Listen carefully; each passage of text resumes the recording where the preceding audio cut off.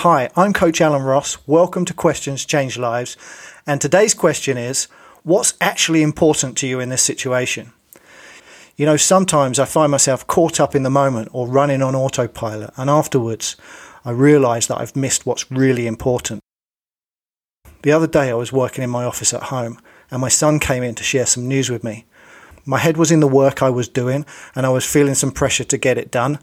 So my reaction was annoyance at being disturbed and a pressure to get back to it as quickly as possible. So I found myself going through the motions of listening to him, then dismissing him quickly so I could continue working. And as he left the room, I stopped and my heart sank. What was actually important to me in that situation? Was it this piece of work I was doing? No. It was my son, our bond. Being there for him when he needs me, sharing those precious moments together. How had I been so caught up that I'd missed what was so important to me? I took a breath, told myself to stop beating myself up, and realised that I was just caught up in the moment, what appeared to be important, caught up in my emotions, which, it happens. But then I took that time to become clear on what was actually important to me. And when I did that, something happened. Something clicked. I had made a conscious statement to myself of what was important to me. And the next time my son came in to talk with me, I stopped. I still felt the annoyance come up in me, and then I remembered. I took a breath.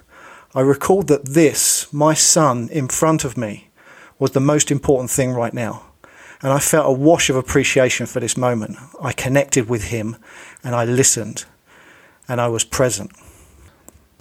There are times when we get caught up in the moment and forget what's really important to us. Is it more important for me to win this argument or to understand my partner and find some common ground?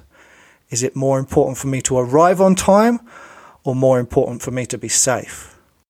I like to ask this question when I feel like I'm losing sight of the true value that can be gained from a situation, or when I sense that what I'm doing is off track.